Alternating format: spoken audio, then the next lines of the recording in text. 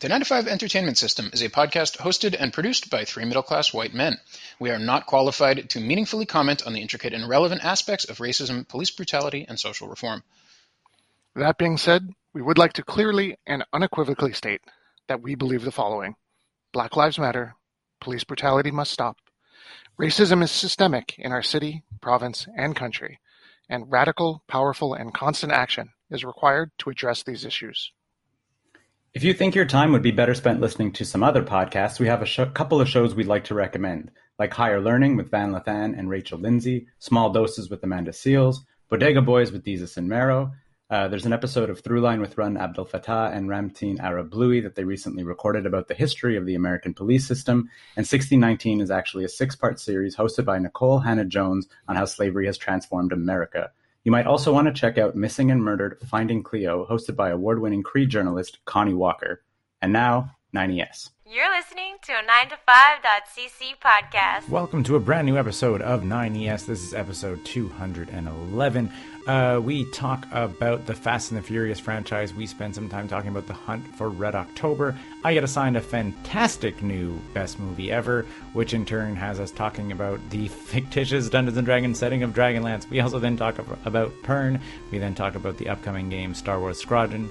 We then talk about EA, which has a problem with moderating their online games. And then we talk about sports and people can be better and learn from their mistakes. All this and more on the brand new 9 to 5 Entertainment System. And just a heads up, we have a very long episode of Garbage Time over on Patreon this week. So if you want to subscribe at the $3 or more level, that's waiting for you on patreon.com/9to5cc. Enjoy the show.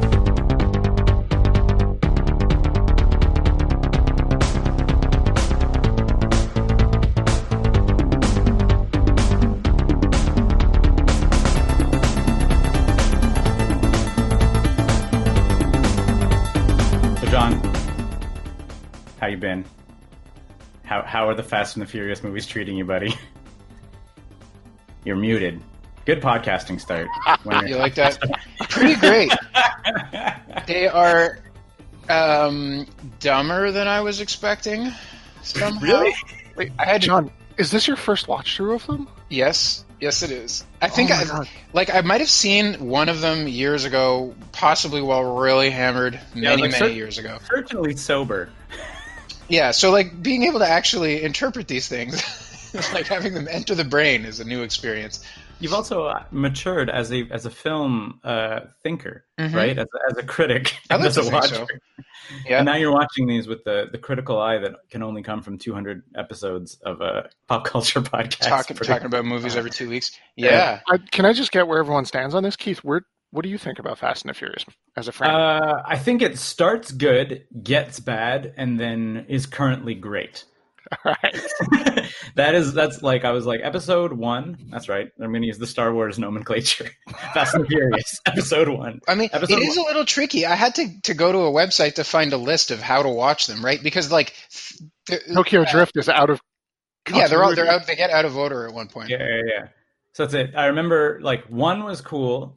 2, I thought you should use the actual names, right? 1 is The Fast and the Furious. The Fast and the Furious. 2 is Too Fast, Too Furious. I remember that being pretty trash. It was pretty awful. It was clear that it was a bit of a cash-in, but there was some fun driving. Like, as long as it hits that note, you know? Yeah, for sure. Like they figured that out later on in the series. And then, I don't even know. Fast and Furious is the third. 3 is Fast and Furious. Yeah, I'm on that one now. I had to turn it off halfway. And I was like, I remember Tokyo Drift. Yeah, exactly. And I remember 3 being pretty bad. I remember Tokyo Drift being good, but it exists kind of apart. Yeah. Right? Like, it's just sort of like saying, like, it's like, it is to the Fast and the Furious as, like, Rogue Squadron is to Star Wars. Like, it is like not any of the people you recognize from the first film except for one character, right? Like, it's Paul Walker and then an entirely new cast in an entirely new location doing, like... Wait, Paul Walker is not in Fast and Furious. Tokyo Drift. Isn't he? I thought he was the only captain. No. It's like the Asian sidekick guy from Fast and the Furious. Han. Yeah. There we go. Yeah. Han and Vin Diesel make a cameo. Tokyo Drift has the Dom cameo at the end. Yeah. There's even a throwaway line, I think, in the Too Fast, Too Furious, where he's like, I think I'm going to go check out the action in Tokyo. Mm-hmm. And and then it And happens. 4 was real bad. Okay. Like 4 was awful, and if I'm not mistaken, that one they like CG'd up the car chases a little too much. Like, and it looks awful. Like The list that I had went from Fast and Furious all the way to Fast, Five Furious. Fast Like Five. there was no Fast Five. There was no fourth one. did it skip 4 altogether? Like I they don't just, like, know. Either like when I saw the list, I was like, maybe there's just not a fourth one. They just went That's- straight from. 4 is Tokyo hot Drift. trash. 4 is the one that has the car chase through the mines. I think you and I might have even watched that one. Oh, Like, yeah, that sounds familiar. There's a dumb car chase through mines that looks real bad, and like it's super dark and poorly lit and not cool. Yeah. But then 5 kicks it up a notch, and then they've just been like amping up to insanity like since. So like 5, 6, 7, 8 are nuts, and Hobbs and Shaw is psychotic. Like, I guess I really now appreciate better the deep irony of him dying in a car accident, driving too fast. You know, like wow. yeah, It is. and that's the other thing too. Four is called Fast and Furious. I'm pretty sure that's the third one. No, 4 is called Fast and Furious, but the A is a 4, yo. Oh. in the typeset. Because it's a perfect series. Then it's Fast 5, Fast and Furious 6, Furious 7, and then, of course, the beautifully named Fate of the Furious. It's so good. It's so dumb. And it flies into Hobbs and Shaw because Vin Diesel and The Rock don't like each other. Yep. And, Fast 9 is coming out. And it's whenever people can go to the movies again. Yeah, I also like. I can't wait till you get further on into the filmography, into the deep lore of Fast and the Furious, because it's like they're literally like. I mean, we talked about Hobbs and Shaw, which is it is in the Fast verse, right? And it's like Hobbs. The plot of Hobbs and Shaw has 2 characters from Fast and the Furious fighting like cybernetically enhanced super soldiers to save the planet from a genetically engineered like super virus. And where do they go to fight this? Into the island of Samoa, yes, and then fight them with tribal weaponry.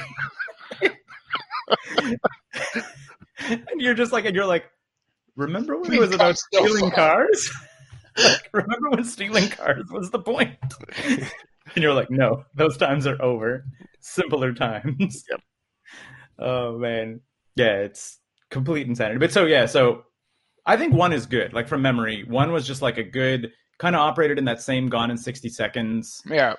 Of you're just like, it's a heist with cool cars. Yep. And everybody's acting cool. And Ja Rule.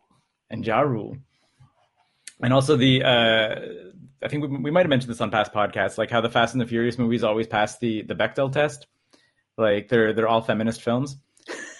That's the Bechdel test. Yeah. Well, they have. So yeah, exactly. That's it. Like, you're familiar with the Bechdel test, John? Yeah, the women are only talk about their boyfriends or 2 men. Yeah.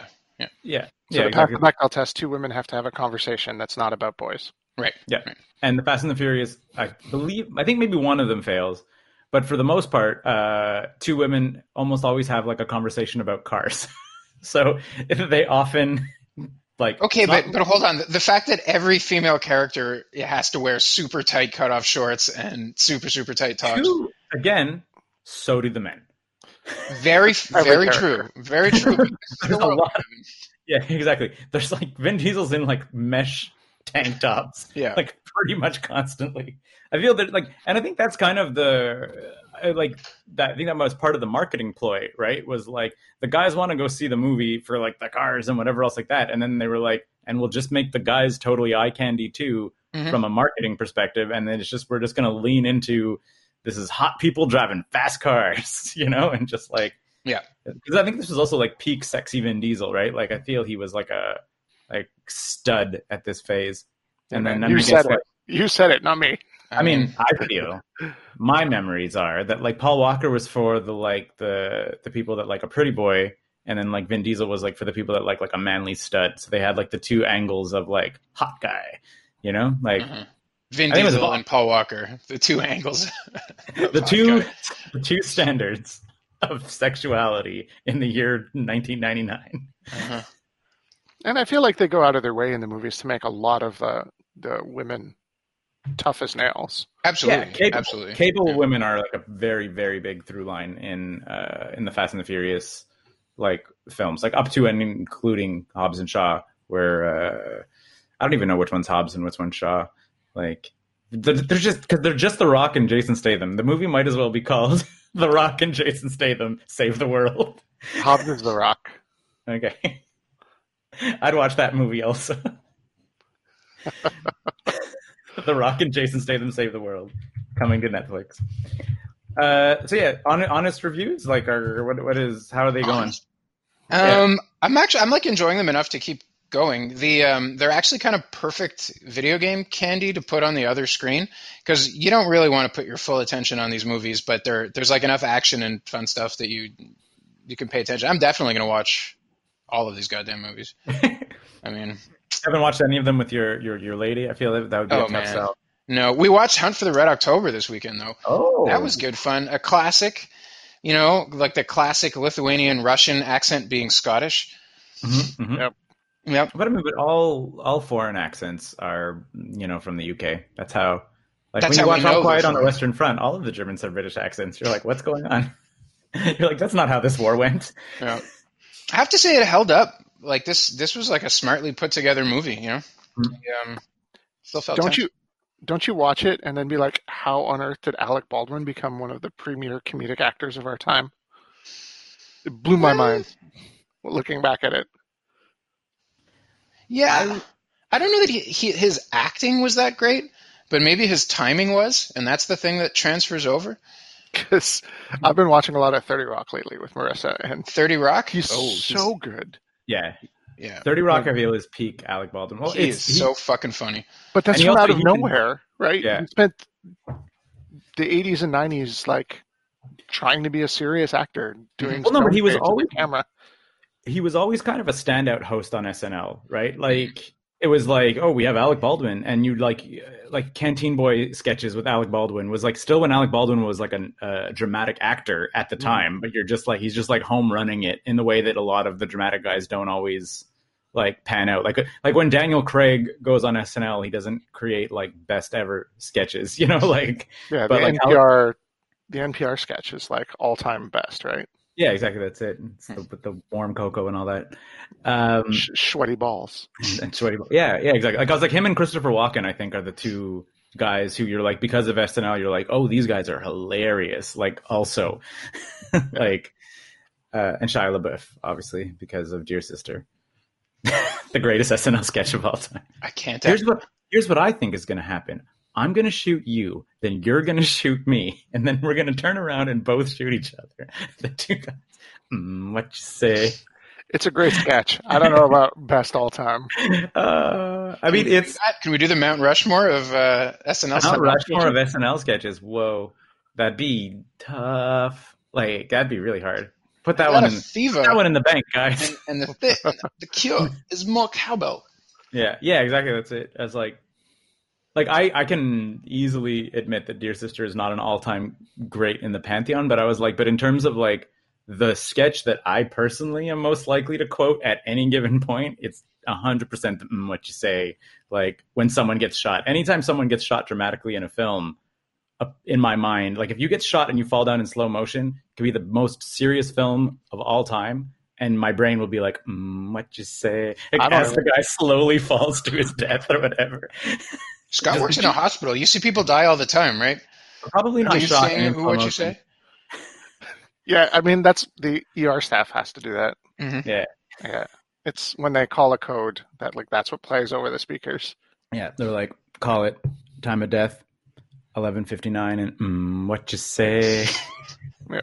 It's very unprofessional, but boy, does it gets a laugh every time. Over the whole hospital. That's what I think. Like every loudspeaker plays it. We all know. Hunt for Red October. Do you remember the NES game? Do you remember the NES game Hunt for Red October? I never actually played it. Boy, it's bad. That's like you control the Red October, and you kind of need. It's like a very bad and you don't really shoot. It's like kind of a side-scrolling shooter, if I recall. Wow. That's what that movie turns into. That's right. But like also I feel that like you don't shoot very much, so it's just like a side scrolling like avoid, like avoiding mines and just kind of like going up and down, trying not to hit stuff. And if as many a film to NES port was like has nothing to do with the movie whatsoever and is bad. You remember all the conch shells they ran around collecting in Jaws? Oh yeah, that's a good time. I was like, do you remember the random hole that E.T. fell into and then just couldn't get out and just wanders around and then he pieced together a telephone? You know what's wicked? A bunch of guys got together and patched that game so that it wasn't quite so easy to fall in those holes, and they released it like in the last 2 or 3 years. I listened to a Wait, John. Are you watching through all the Jack Ryan stuff? Because if you're on Prime, it's all there. No, I only saw Hunt for the Red October because it popped up on Netflix. But I might get Prime just to watch them all. I'm not sure they're... You can go from that to Patriot Games and Clear and Present Danger, the Harrison Ford ones. Ugh, then man, he was so bad. It's a weird watch. I mean, Sean Bean plays the bad guy in Patriot Games, and that's spoilers. Excellent. He dies. I mean, like I don't remember Patriot Games, but Sean Bean played the guy, so. Even when Harrison Ford was still sort of young when those movies came out, and he looked old, you know, like his action was old and slow and grunty. Yeah. Yes. And then it quickly slides over into the opposite of that, the Ben Affleck, Sum of All Fears. Yeah. Which is full of insane action. Yeah, well, that they were like Sum of All Fears is the answer to Jason Bourne and stuff, right? Like it's like sort of the stakes are way higher in Sum of All Fears. Yeah, James Bondish almost, like more serious, but like it's an action film. If I remember Sum of All Fears, like it's not an espionage. And then you get into Chris Pine's Shadow Recruit, which is not great. See that. No, it was just kind of bland, you know, like you kind of wanted something. Yeah, I mean, if you were going to make Shadow Recruit with anyone, you probably should have gotten Harrison Ford back again, because the way that the action worked, a 70-year-old would have been perfect for it. And then you can get into the Jack Ryan TV show with John Krasinski, I think. Yeah. How's he doing? Good. Yeah. He kind of grabs a lot of all of the other actors and smashes it together into an awkward Jack Ryan who... Does he mug at the camera? Tell me he doesn't mug at the camera. No, he doesn't mug at the camera. Zooms in on him. Yeah. Although when he, push comes to shove and he has to kill a terrorist, it's kind of a weird thing. You're like, I don't really want to see John Krasinski kill people. I don't like this. But yeah, there's a lot of Tom Clancy on Prime right now. Sure. Does he put his fingers to his lips to quiet someone in a way that no one has ever put their fingers to their lips to quiet someone in the history of time? You remember in a quiet place where he just like puts his fingers to his lips, but also like smushes his nose and pushes it over, like when he's like to his kid. I remember weird things in films, guys. That's your takeaway from A Quiet Place. That's right. But Sean Connery was badass in it, though. No, like I seem to remember that being like, at least as a child, I was like, this is a cool, badass Russian who doesn't take no for an answer. Like the whole thing, I thought it kind of worked. If you gave it a pass for the accents, like there was good performances all over the place, and like half of the actors on there you really really like. I'm gonna bring up the list over here, which I should have done before. It's a good plot too. Refresh my memory. It's a Broken Arrow submarine, right? Like where it's like a nuclear sub that's like no dice. I am doing my own thing. The deal is that it has a special drive on it that makes it completely silent, called a Caterpillar. And the deal is that they load it up with, the Russians build this thing, load it up with a hojillion nuclear warheads, and then the captain of it on its maiden voyage steals it, right? And his plan is to defect to the Americans and give it to them. And his reason for doing so is that he feels betrayed by the whole thing, and he knows that this is only a first strike weapon, so he doesn't want the Russians going and attacking with it. But then the Russians, knowing that he has escaped and knowing that he intends to defect, tell the Americans that he is in fact going to go and launch the missiles. So they're trying to get the Americans to come in and blow him up to stop him from defecting with the technology. And of course, Jack Ryan has to show up, and then he gets helicoptered onto another submarine, and then they dock and they meet Ramius, who is the defecting leader, played by Sean Connery. And there's like great scenes that still had lots and lots and lots of tension. Debbie commented that all the submarines had shitty lighting. Like there would be like red flashing strobe lights, that like heighten the drama of the moment that you're in there. But if you were trying to work, they'd be really garbage. Also, every Jack Ryan movie and TV show has Jack Ryan at some point going, the military is wrong. I know this guy. I've studied him. It's amazing. It's kind of his thing, right? He's like the like info dude. Anyway, so like good performances. Hunter. We talked about Sean Connery and Alec Baldwin, right? But don't forget Sam Neill plays a good role as like the right hand in command on the Russian side. He's way intense in that movie. He is, but he's like, you want some of those Russian guys. It's like a stereotypical Russian soldier intensity, Yeah. But he's like, I believably torn Yeah. between his duty to his commanding officer and what he thinks is happening. James Earl Jones plays one of the CIA guys who directs Jack Ryan and gets them all caught up into this thing. Mm-hmm. Yeah. The CIA guy. Say again? The CIA guy. Yeah. He's like a recurring character through all the shows, movies. Do you want to He's rank Morgan Freeman in Some of All Fears, and he's the guy from The Wire in the TV show. Bunk. Is it the same character all the time? Yep. Huh. Yeah. Do I want to rank this thing? Yeah, why not? Let's do it. You guys have all seen this. Yeah. I mean, apparently Scott's a Jack Ryan expert because he just ran through all of the films. I believe from Had memory. you not also seen all of them? I have seen all of them. I have seen all of those too, yeah. But like certainly couldn't name them. If you were like name all the Jack Ryan movies, I'd be like. So I watched the Jack Ryan TV show, like all of it in the last 2 months, and I spent a lot of nights catching up on all the movies. So I've watched all of them, all of the Jack Ryan content this summer. Like recently. Yeah. Yeah, I don't know where does Simply Good go? Like I don't know, that's my takeaway on Hunt for Red October. You're like, it's good. Yeah. Oh, that's the other character, John, from Hunt for Red October. Tim Curry is the doctor. Oh yeah, the doctor. He's amazing. It's well done because Tim Curry is playing a little bit restrained for Tim Curry, and he comes off as a little unhinged for a submarine medic. You can tell he's trying to rein it in.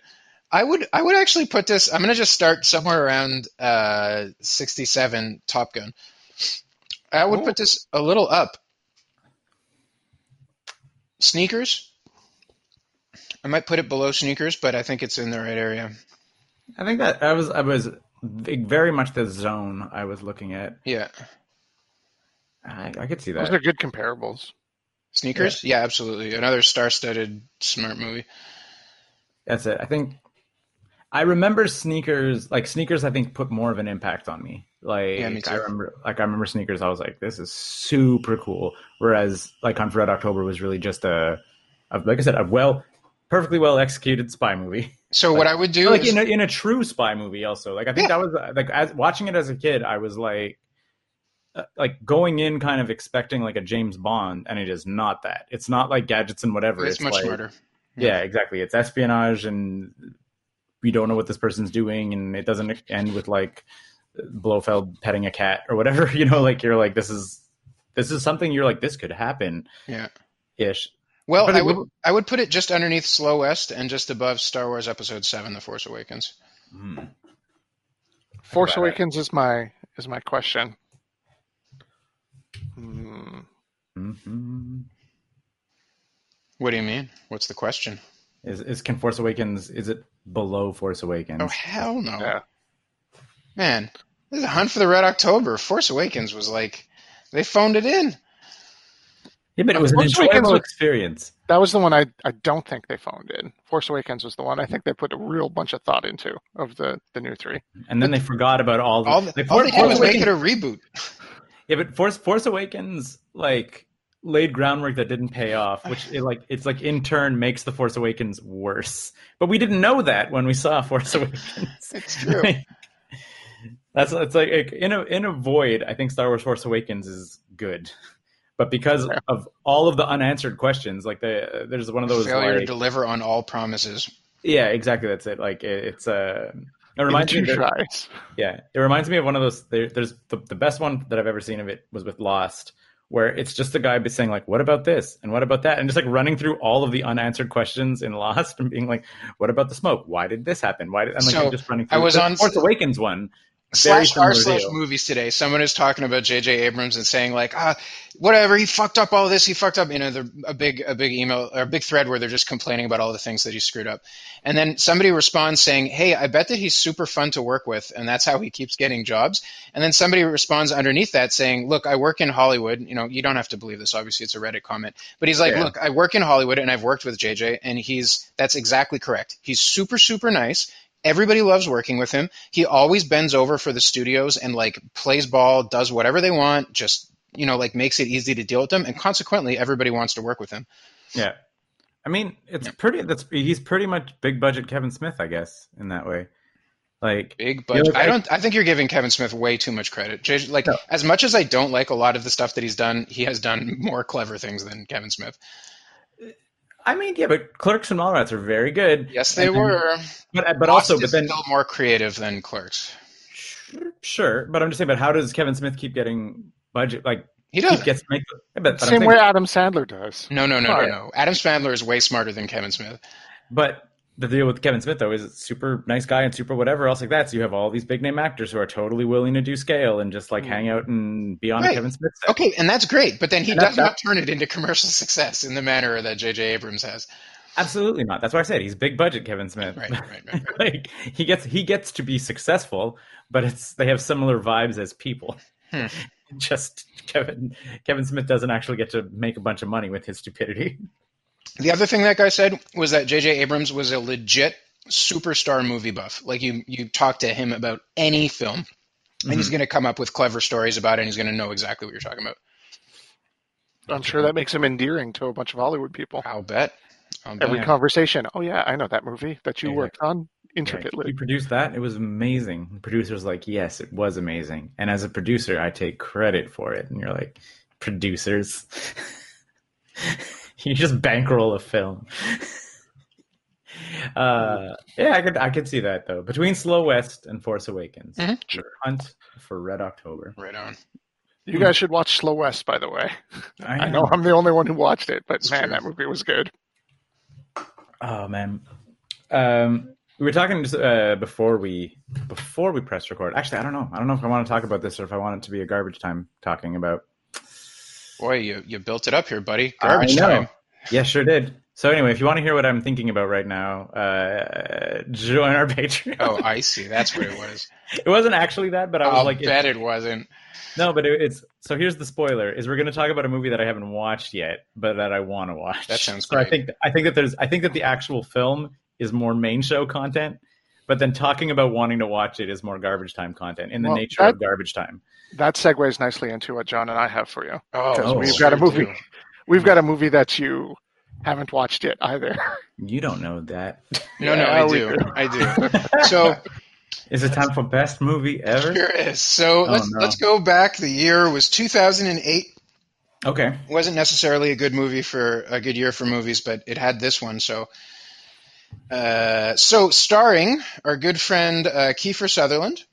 Mm-hmm. With him along is Lucy Lawless, doing a bit of a departure role for her. And underneath there we have Michelle Trachtenberg. Good fun. Okay, so the big star, main character, Michael Rosenbaum. I don't know Michael Rosenbaum. Recognize Michael Rosenbaum. He played Lex Luthor on the Smallville series and was the voice of the Flash in Justice League. Okay. So this is going into nerd classic territory. This is like a true classic of the D&D nerd. Okay. Spoiling things up for you here. Mm-hmm. Animated feature. 2008. Yep. So these are all voice. Yes, these are all voice actors. Yeah. And is it D&D like adjacent, or is it like this is an officially sanctioned D&D product? Even better, it's an officially sanctioned Dragonlance product. Okay. From 2008. So the relevance is like 18, 28 years out of date. But I can see you typing. So here we go. Okay. Yeah, the there's film no is Dragonlance, Dragons of Autumn Twilight, animated and Dragonlance. released in 2008. So you might not know Dragonlance. I'm familiar with the setting. Yeah. Right? Like I have like the D&D setting. Have you read any of these things? I've never gotten into Dragonlance whatsoever. They're pretty rough. So I loved them a lot when I was young. But having gone back to read them as adults, they have not fared well. Okay, so we just watched the trailer, listener. And here's what I think happened. Did you love every minute of it? I did. And I don't think it's going to be that bad, personally.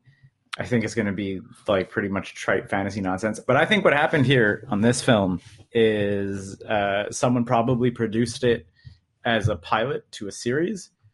And then that series did not get picked up, but they had like a 4-part, like this would be like the 4 parts, first 4 episodes of a show or whatever. And then they just mashed it into like just released it because they had already made the thing. That's my take. Oh man, Listen to some of these reviews. Jason Heller of the AV Club commented that this film went direct to video and for good reason. It's terrible. Not even the voice acting talents can save its shoddy, out-of-date animation and flat storytelling. Uh-huh.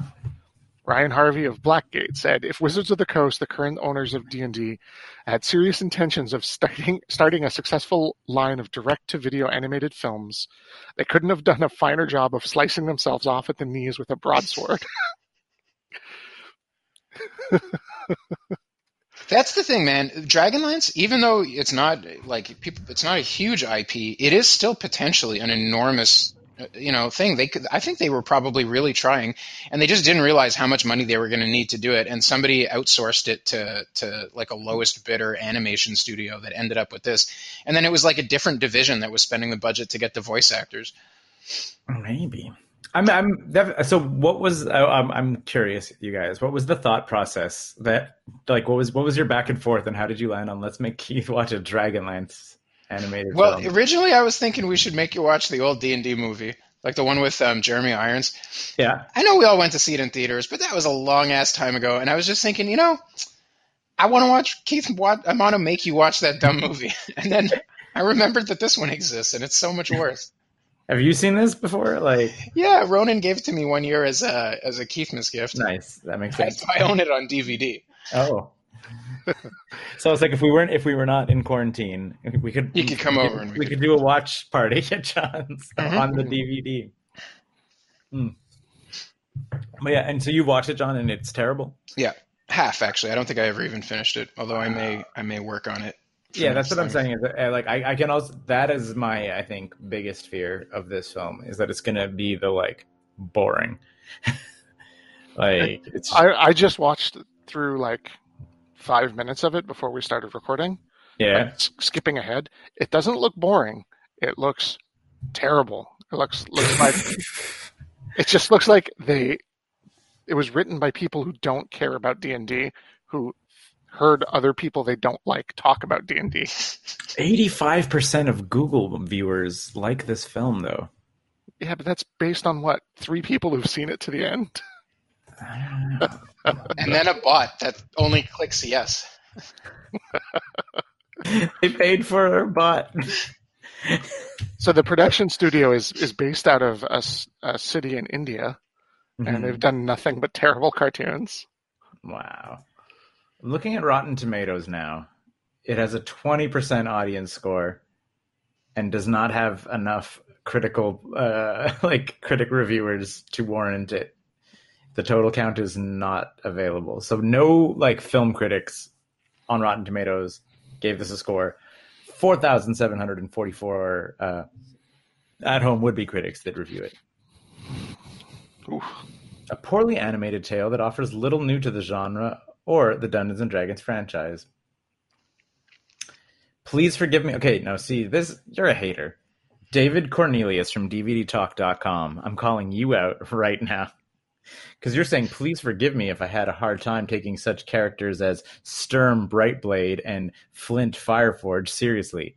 Well, that's on you, David Cornelius. Those are Sure amazing is. Dungeons and Dragons names that I, quite frankly, am sad I did not come up with. The thing is, the whole Dragonlance campaign was clearly someone's game that they made up that they just decided to write up into a series of books. That's all of them. That's like Greyhawk was also that. That's not true. I think Drizzt might have been a game to begin with, but you could tell, there was that was Forgotten novel Realms, work right? that went in there.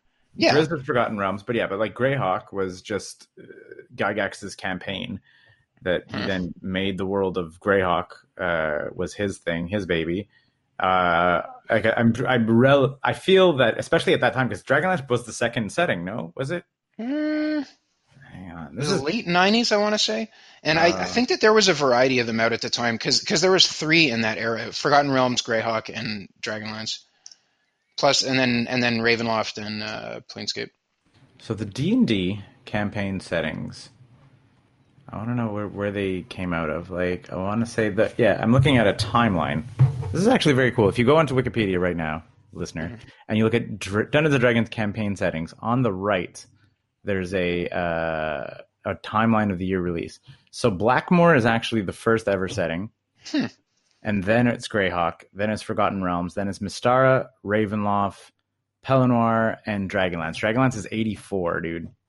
Like, that's what I was saying. I was like, I remember it being real early. Also notable, I suppose, is that it's a shared universe created by Laura and Tracy Hickman. Ladies created Dragonlance. I'm pretty sure Tracy is a guy. Tracy Hickman. Yes, Yeah. he's a dude. Yes, he is a dude. Yeah. Or wasn't? Were they married? Yes, his wife Laura Hickman. It was a married couple that created Dragonlance. Keith, discovering classic D&D. D&D nerd.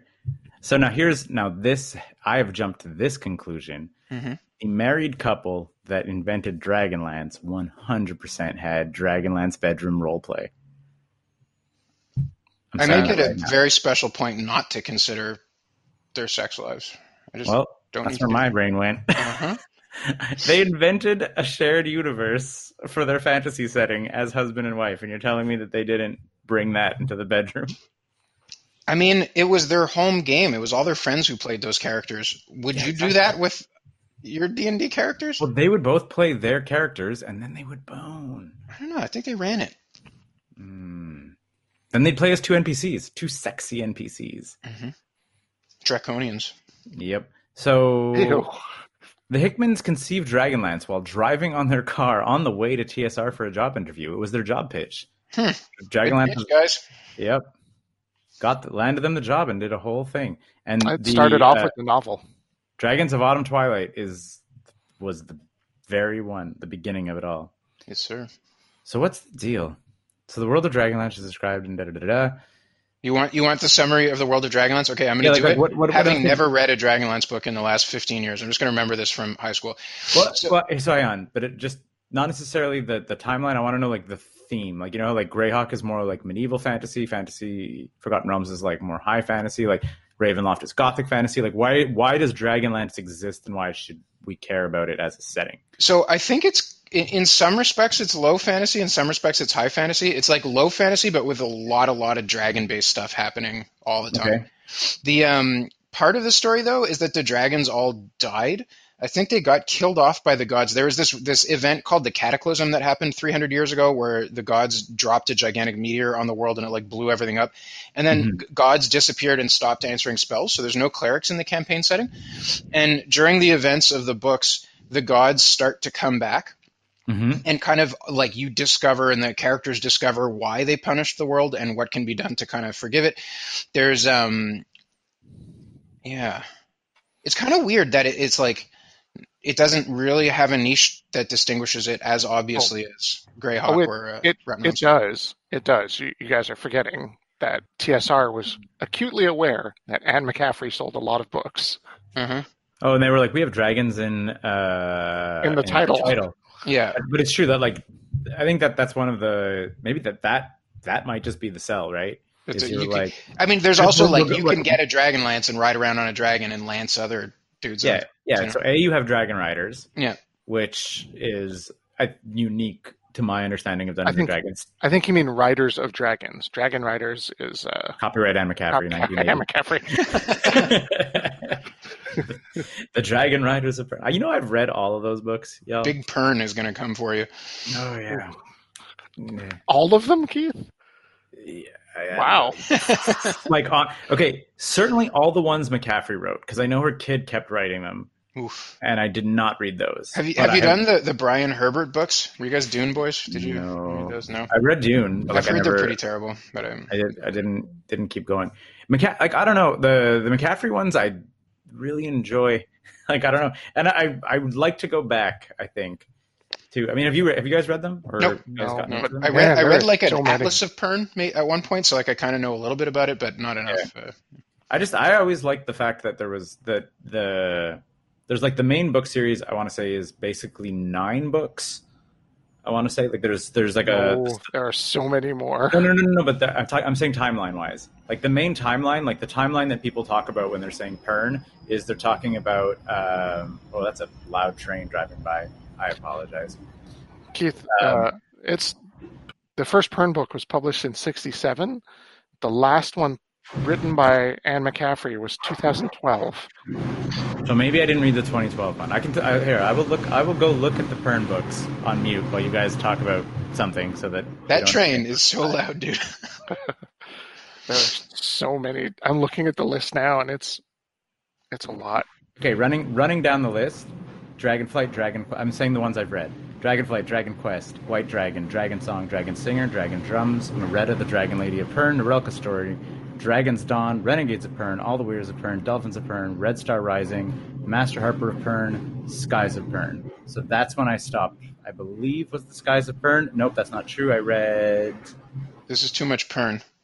Pern.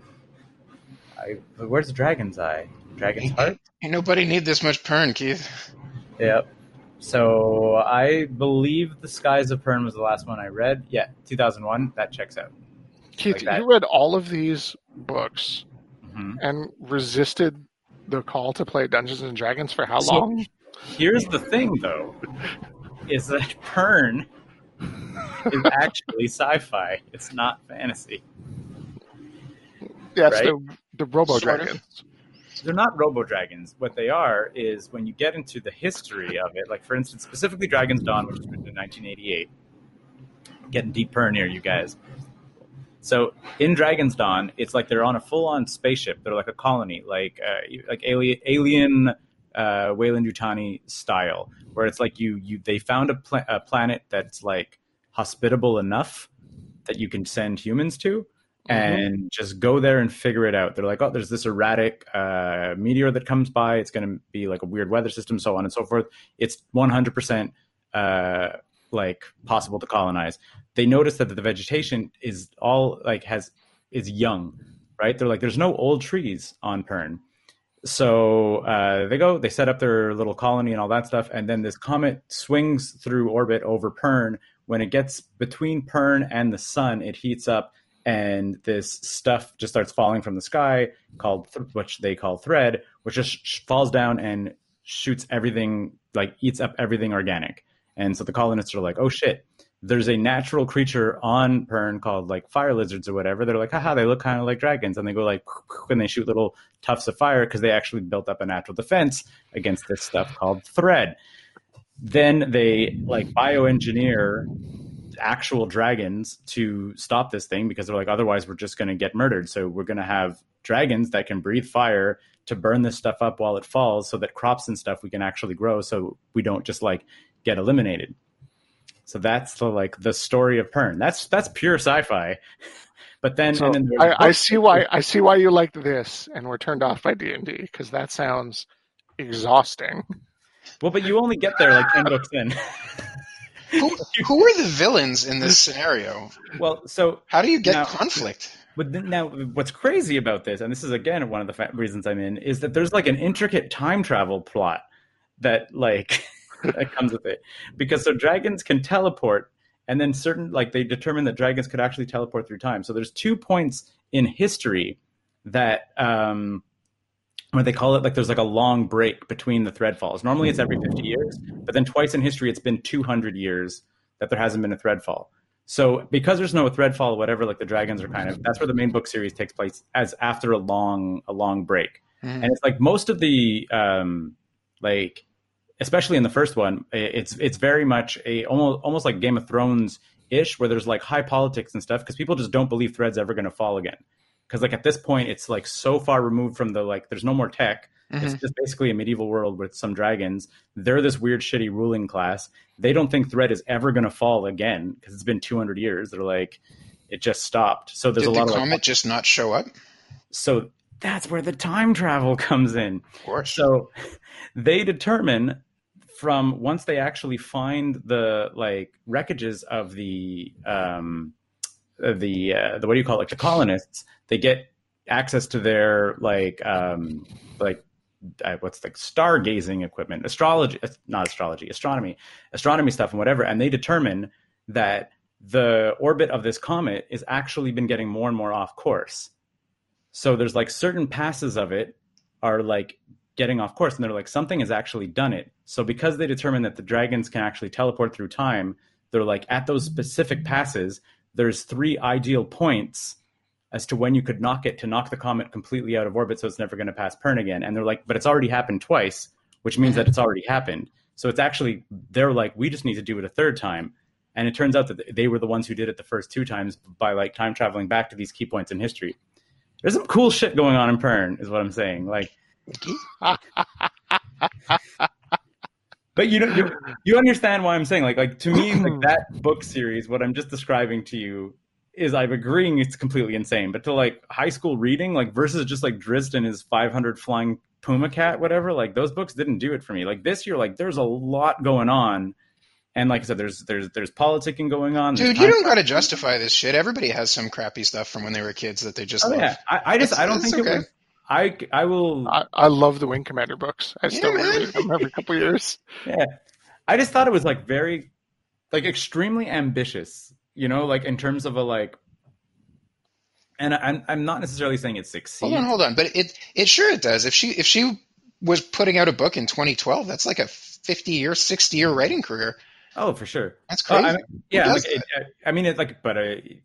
Probably Ari Salvatore, like right. There you go. I got to at hand. Yeah. Scott, man, you lent those to me, and I couldn't do it. I tried so hard. I know. I thought they were great, and it turns out they're just me.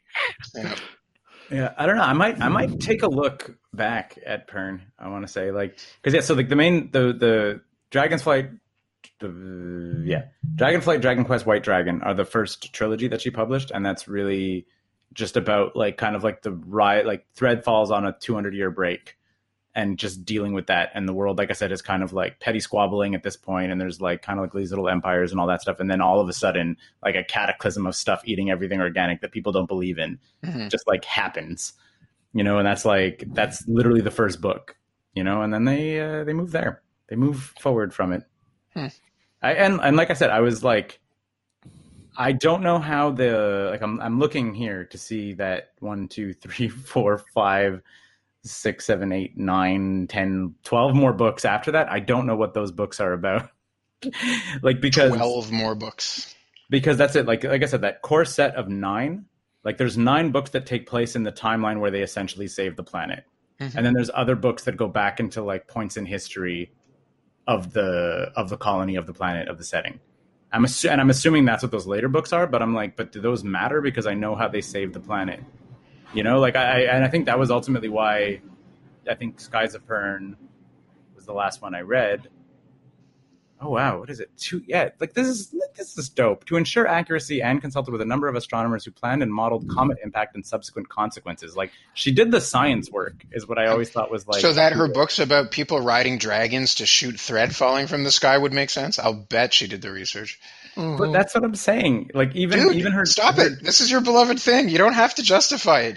But like you know how we like Looper because the time travel makes sense. Like. No, the time travel doesn't make sense. It never makes sense. No, not Looper. It's mostly because Joe Gordon-Levitt had all those prosthetics to look more like Bruce Willis. Sure. That's why I love that bit. I don't know. I don't mind a time travel story that like literally takes like 10 books. Like at no point in time is time travel even like mentioned, but it's like the seeds of the long gaps and all that stuff. It's like she puts stuff in and then she makes them pay off. Like a lot of the fantasy crap that, and even I didn't necessarily read Wing Commander, but I read the X-Wing series. Like the X-Wing series is also very, very fun, but it's not necessarily like you're like planning stuff over something on that scale where you're planning Commander. So Keith, that takes me to something I wanted to talk about. Did you guys see the trailer for Star Wars Squadrons that dropped today? No, but I saw the trailer for Bill and Ted. No. Star Wars Squadrons is actually going to make me buy a next-gen gaming console because it is multiplayer starfighting in the Star Wars universe. Takes place immediately after Return of the Jedi, and you can play as Rebellion or as Imperial pilots. So it's going to be like I feel. I want to see you make good on this. You're going to buy a modern console? This is happening? I think so. This is like 5-on-5 Wing Commander stuff or 5-on-5 TIE Fighter. Yeah. Where you don't have to deal with Maniac. You just have to deal with, probably me. Yeah, an 11-year-old. I was like, you have to deal with like a racist misogynist who's 10. Codename Maniac at 6969. Oh, man. But if you can get a good pilot crew together to run missions with, actually do decoys, actually do kickstarts and afterburns, and so especially with where we are at, I think in gaming and like the processing power and like computing power and just in general. Hang on, guys. Stupid trains. Man, someone needs to do something about those trains. I don't know. Some people set up a blockade a little while ago, but that didn't seem to take. What do you mean, some people? I don't know. I can't comment. I can't possibly comment at this time. So, like with Fortnite, right? Like Fortnite is it's like 40 on 40, not 40 on 40 as in terms of teams, right? But it's like 20 or 40 people just shooting each other, like something like that, yeah. But we can now handle that level of PvP. Like 40 dudes running around on a map. Like it's weird that I feel that, like I said, they haven't, even this is 5-on-5, but it's like you could imagine a world where a Death Star run can happen. Yep. And as long as the matchmaking and stuff is really fast, like, yeah, absolutely. Some of those TIE fighters go and get blown up in 5 seconds, but then you just jump in to another match. Like, you know what I mean? Like, Counter-Strike is what, 20 years old, 25 years old? Yeah. Well, they do even bigger things in EVE Online. 50 on 50, fuck, they have 1,000-person battles. Yeah. I'm looking forward to this. The trailer seemed to be exactly what I wanted from a video game for a long time. Yeah, but that's what I'm saying. With EVE Online, I was like, I know that they have the big things, but I've never seen it doesn't look like tight Starfighter controls too much. It's definitely not. You don't dogfight your thing. You kind of like pick the direction and go, or at least when I played it, maybe it's changed. Yeah. So speaking of racist misogynists, 10-year-olds and EA, did you see the article on Reddit about EA having a huge Black Lives Matter problem for NHL? So NHL 20 has a bunch of like career modes. You can make your own team. You can design your own uniforms. Sure. And because the world is awful, there were a bunch of awful, awful things that this player had encountered on EA. And then he did a bunch of research on why this was allowed. And that's because their complaint monitoring for this kind of stuff is player run, not EA run. Wow. So there's a group of player volunteers who address complaints from other players. So if you're using the N-word in your team and you spelled it with a 1 and it gets past the language filters and you're like, wait, that's wrong, I'm going to report this. It doesn't even go close to EA. It goes to a bunch of player volunteers who then have to make a recommendation to EA to specifically have that one person addressed, blocked, messaged, whatever.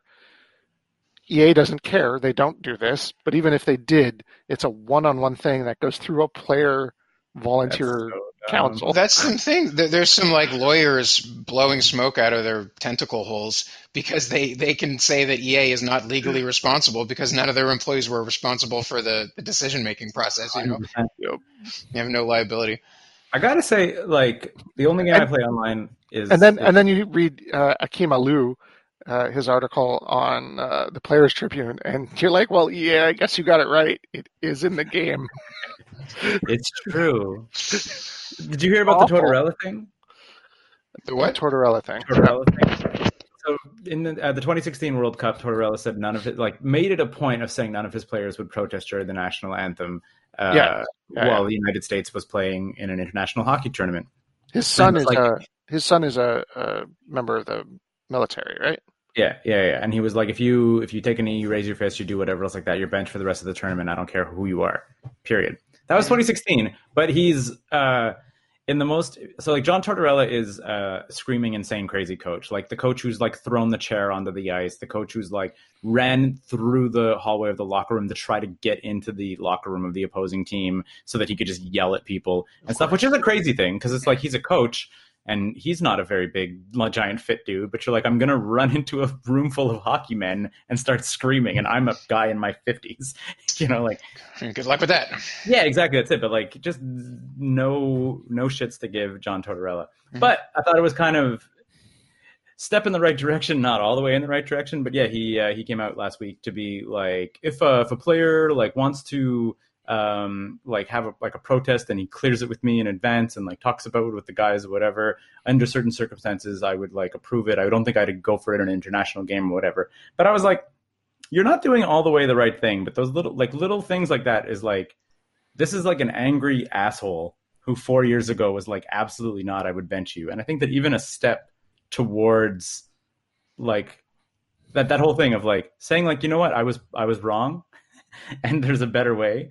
Did you 100% do a 180? No, but like you're tilting. And I was like, I think that stuff is, when they talk about like effectiveness of protests and whatever else, is like, if you have a guy who's like a career asshole, like, and that was the other thing too. They were talking about it on Puck Soup, is they were like, when all of this stuff came out about coaches in general just being awful people, for some reason Tortorella never came out. So I was like, maybe he's not a bad person. He's just an asshole.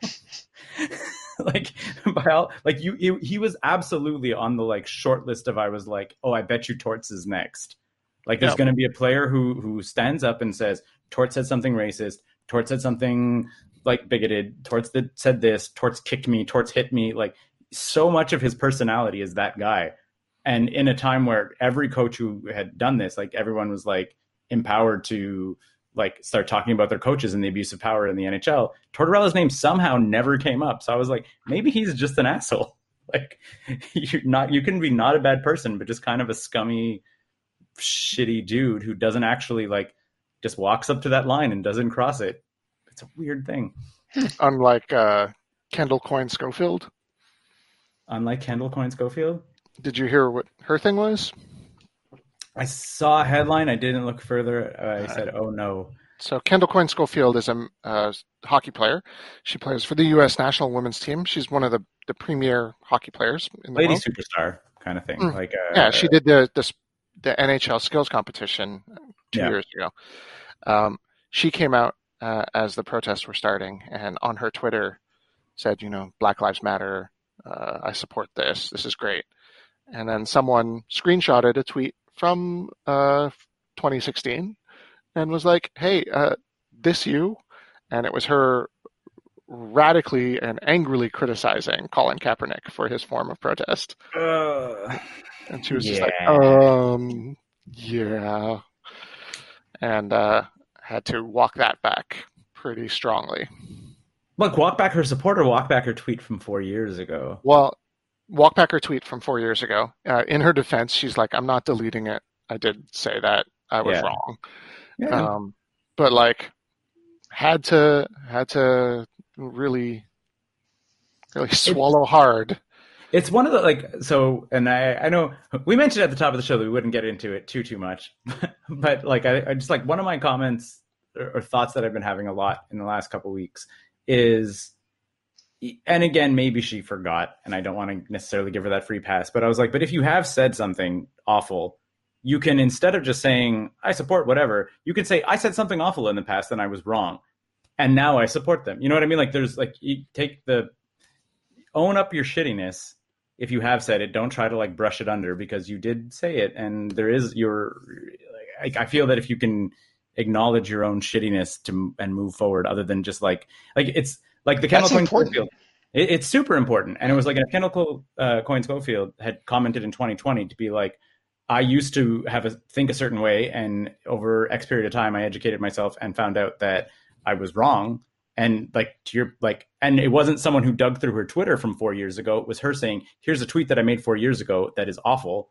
And since then I've taken XYZ and educated myself. Mm-hmm. That has so much more power than someone dug up and had to hold you accountable for your shittiness. You could have said, yeah, I said these things and I was like wrong, is much better than someone digging through your trash and being like, you're bad. Like, why are you hiding this kind of thing? Especially it's Twitter. Internet's forever, yo. Yeah. Well, that just happened on my neck of the woods. One of the Arrowverse actors just got shit-canned for his old Twitter tweets, a bunch of misogynistic garbage. Mm-hmm. Hartley Sawyer, who's on Flash, just like, oh yeah, I did spend 2 years between working on daytime soap operas and getting my job on the TV show Flash, shit posting awful stuff on Twitter. Yeah. Fuck. Yeah. But that's it. It's like, I feel that you can, like, if you own your shit and it doesn't have to, like, it's one of those things like where if I did something bad to someone, it's much more powerful for me to come and say I did something bad to you than it is for that person to find out about it and then I say I'm sorry. Well, like what Drew Brees did, and like what the NFL Roger Goodell did. What happened there? Well, Drew Brees was a very vocal critic of the Colin Kaepernick protests, Mm-hmm. and he came right out and was just like, I'm not. And the NFL basically came out and said that they were wrong in trying to limit those protests and would be working with the players to find ways to give them more ways to speak out about, express themselves in the future. Yeah, man, Trump loved that. I'll bet. You saw the someone talked about that, just tagging it back up to the EA thing when like EA made as is the motto right now. A lot of companies are supporting Black Lives Matter and whatever else, and like EA said that and was like, oh, da da da da da, like, and all this, and they were just sort of like, someone was just sort of like, if you really meant this, then you're like Colin Kaepernick on the cover of like Madden, like, you know, like you're like, there's one football player that almost everybody on the planet knows the name of, even though he hasn't played a professional game in like 4 years, 5 years, or because whatever. He was blackballed by every freaking team. Exactly, and you're like, and it's still messed up because he, to my knowledge, Scott, you would know this better, still is not signed anywhere. Oh no! Last year, wasn't he like a starting quarterback? No. That's what the NFL. He was a starter on the bottom half of the league. No, football is one of those games that is very heavily analytics heavy, and his statistics show him to be better at the time that he stopped playing than most of his peers. Like he was a top third quarterback in the richest league in professional sports, and could not get a job. Yeah, and this is now several years later, so now he'd probably be, but like he 100%. Last year he had a media pro tryout, but couldn't get any of the teams to come and scout him. Yeah, because still he was like still unofficially blackballed. But then, from my understanding, at least even with that level of look, they're like there are teams, there's like bottom half teams that he could be a starter and he could probably be a backup on almost any team. Like it's like that's his skill level has not evaporated. So the idea that he doesn't have a job still is. And let's not forget, this is a professional league that gave Michael Vick a second chance. Yeah, exactly. So get out of here, NFL. We didn't talk about Mount Rushmore, and we're very, very close to an hour. Do we want to push our Mount Rushmore to another episode? Yes. I feel that's fair. And it's a hell of a conversation too. So if you listen to Hashtag garbage time. I don't know.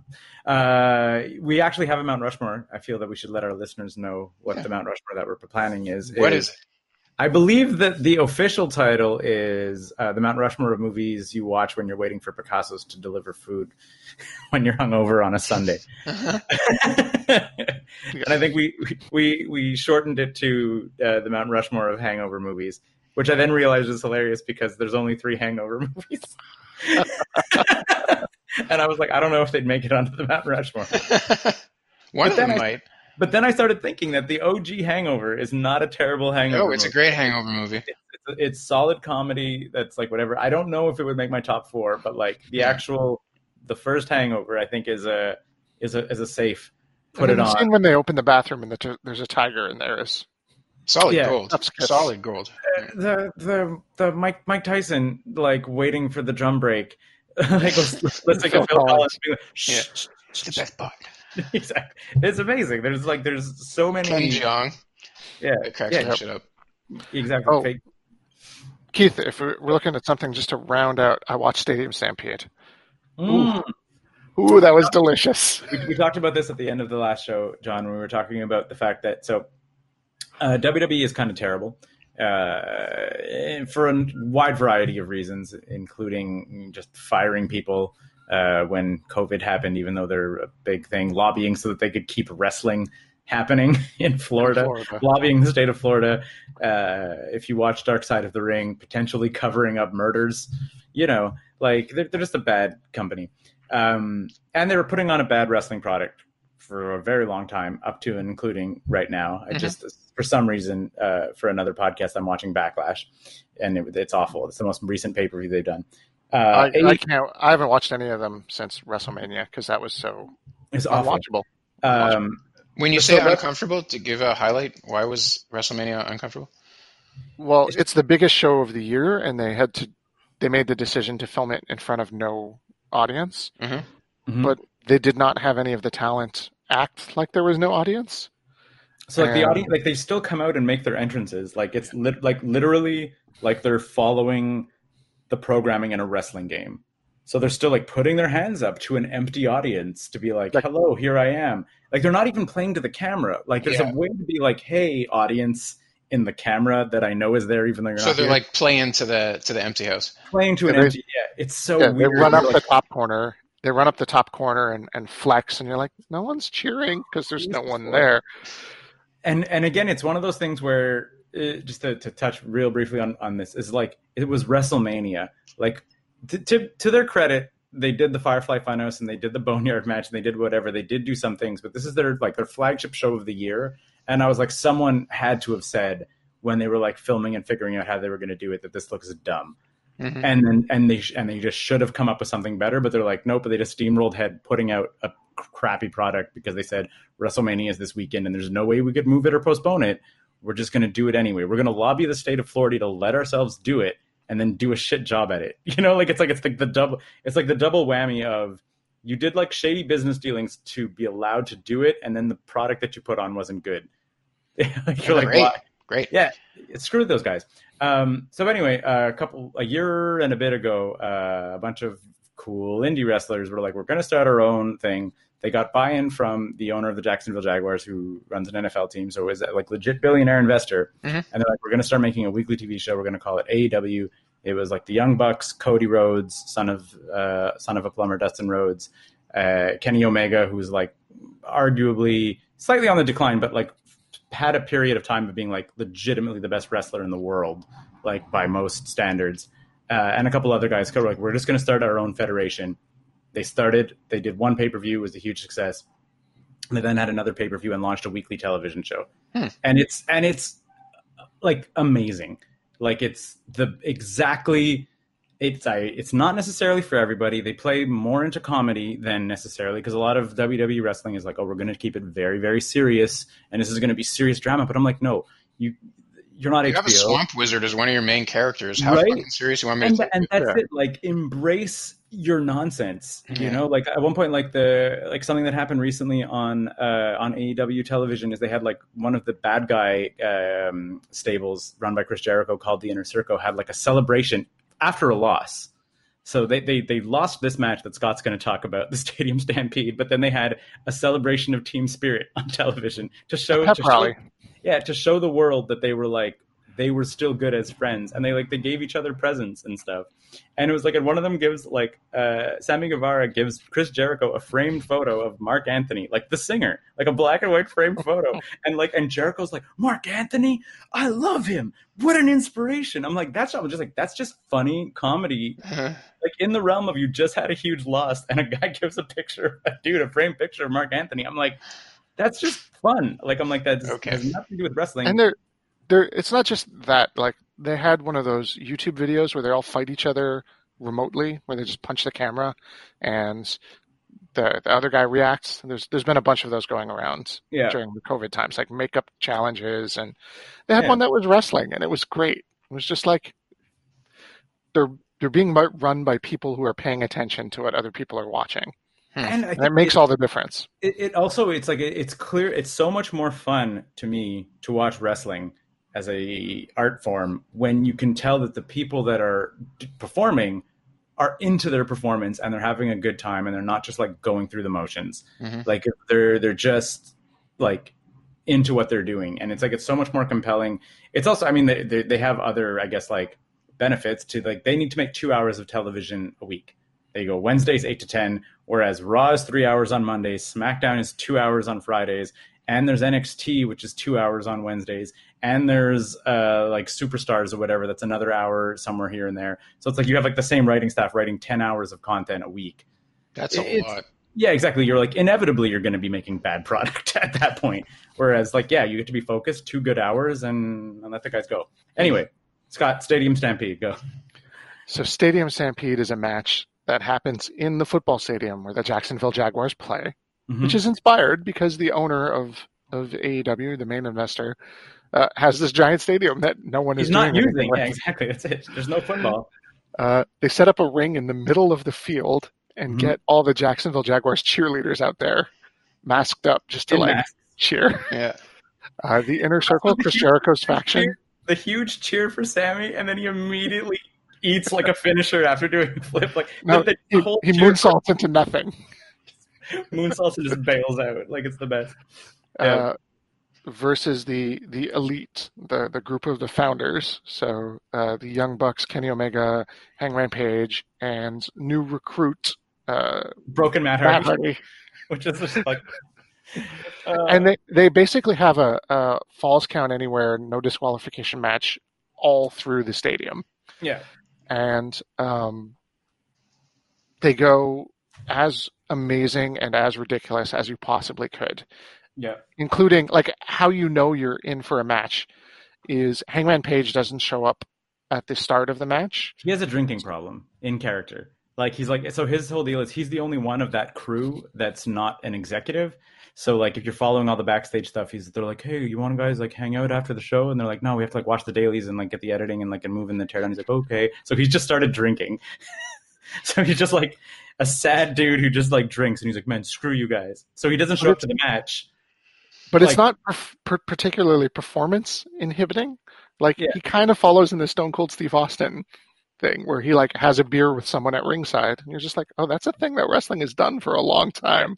Yeah, and when he does show up, he kicks ass. But it's will he show up? Will he not show up? He's Anyways, he doesn't show up at the start of the match, so the other team has a numerical advantage. Yeah. But then a good 5 minutes in, Hangman Page shows up on a horse, on an actual horse, and chases poor Sammy Guevara completely off the field, charging at him on horseback. Oh man!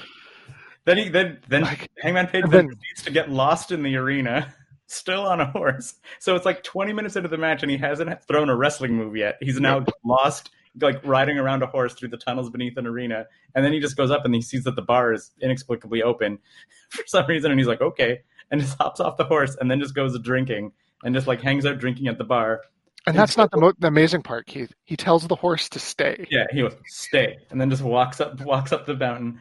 Then he shows up, and then the bad guy, one of his bad guy opponents, shows up to the bar, sits down at the bar, and Hangman Page pours him a drink, slides him a drink. They share a drink, and then they nod to each other, and then they fight. Mm-hmm. You know, I'm like, stuff like that. Again, it's just like, and again, not only the fight, because one of the guys is a cowboy, he ends up on top of the bar, being dragged through all the drinks on the bar. smashing him all the way down the bar, just like going through.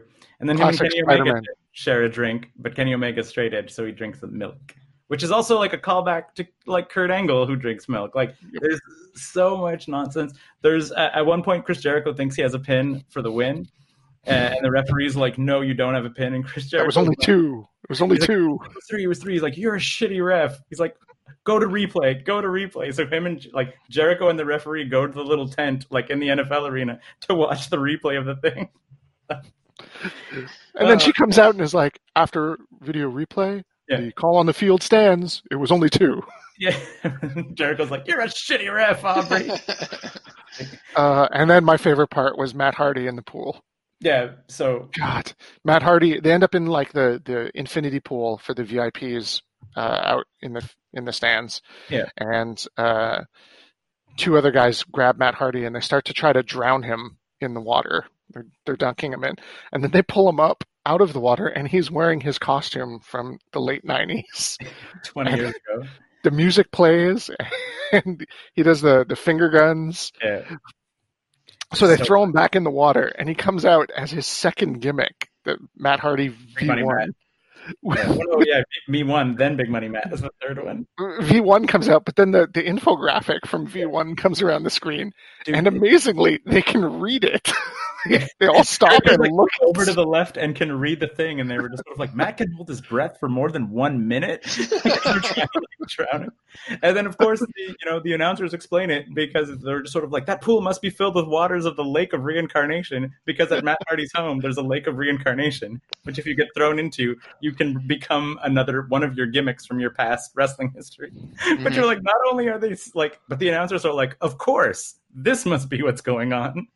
The water in the pool at the VIP of the Jacksonville Jaguars Arena is filled with water from Matt's house in North Carolina. And while all this idiocy is happening, like there's also some crazy stunts. Matt Jackson does a moonsault off. Matt Jackson does a moonsault off the uprights. Oh yeah, field goal poles. That's a big thing to jump off of and do a backflip. Like a moonsault, John, is a full backflip kind of onto your feet. But then imagine climbing up the goalpost of an NFL, doing it off of that, and that's quite high. Mm-hmm. And then it's into a crash pad. But Sammy eats a one-winged angel off of like the second bowl almost. Yeah. Like, you're like, these, like... That's a good 15 or 20-foot drop. Yeah, that's it. It's so good. And good wrestling, like I said, to me, good wrestling mixed with people who are self-aware and actually allowing themselves to be, like, funny and have fun I'm, like, all in. Ha! That's one of their pay-per-views. I'm, like, all in for AEW. I watch it every week. They're just plain old better. We're not going to get into it fully, but we didn't even talk about Orange Cassidy. Oh. And that's the whole thing. Hi.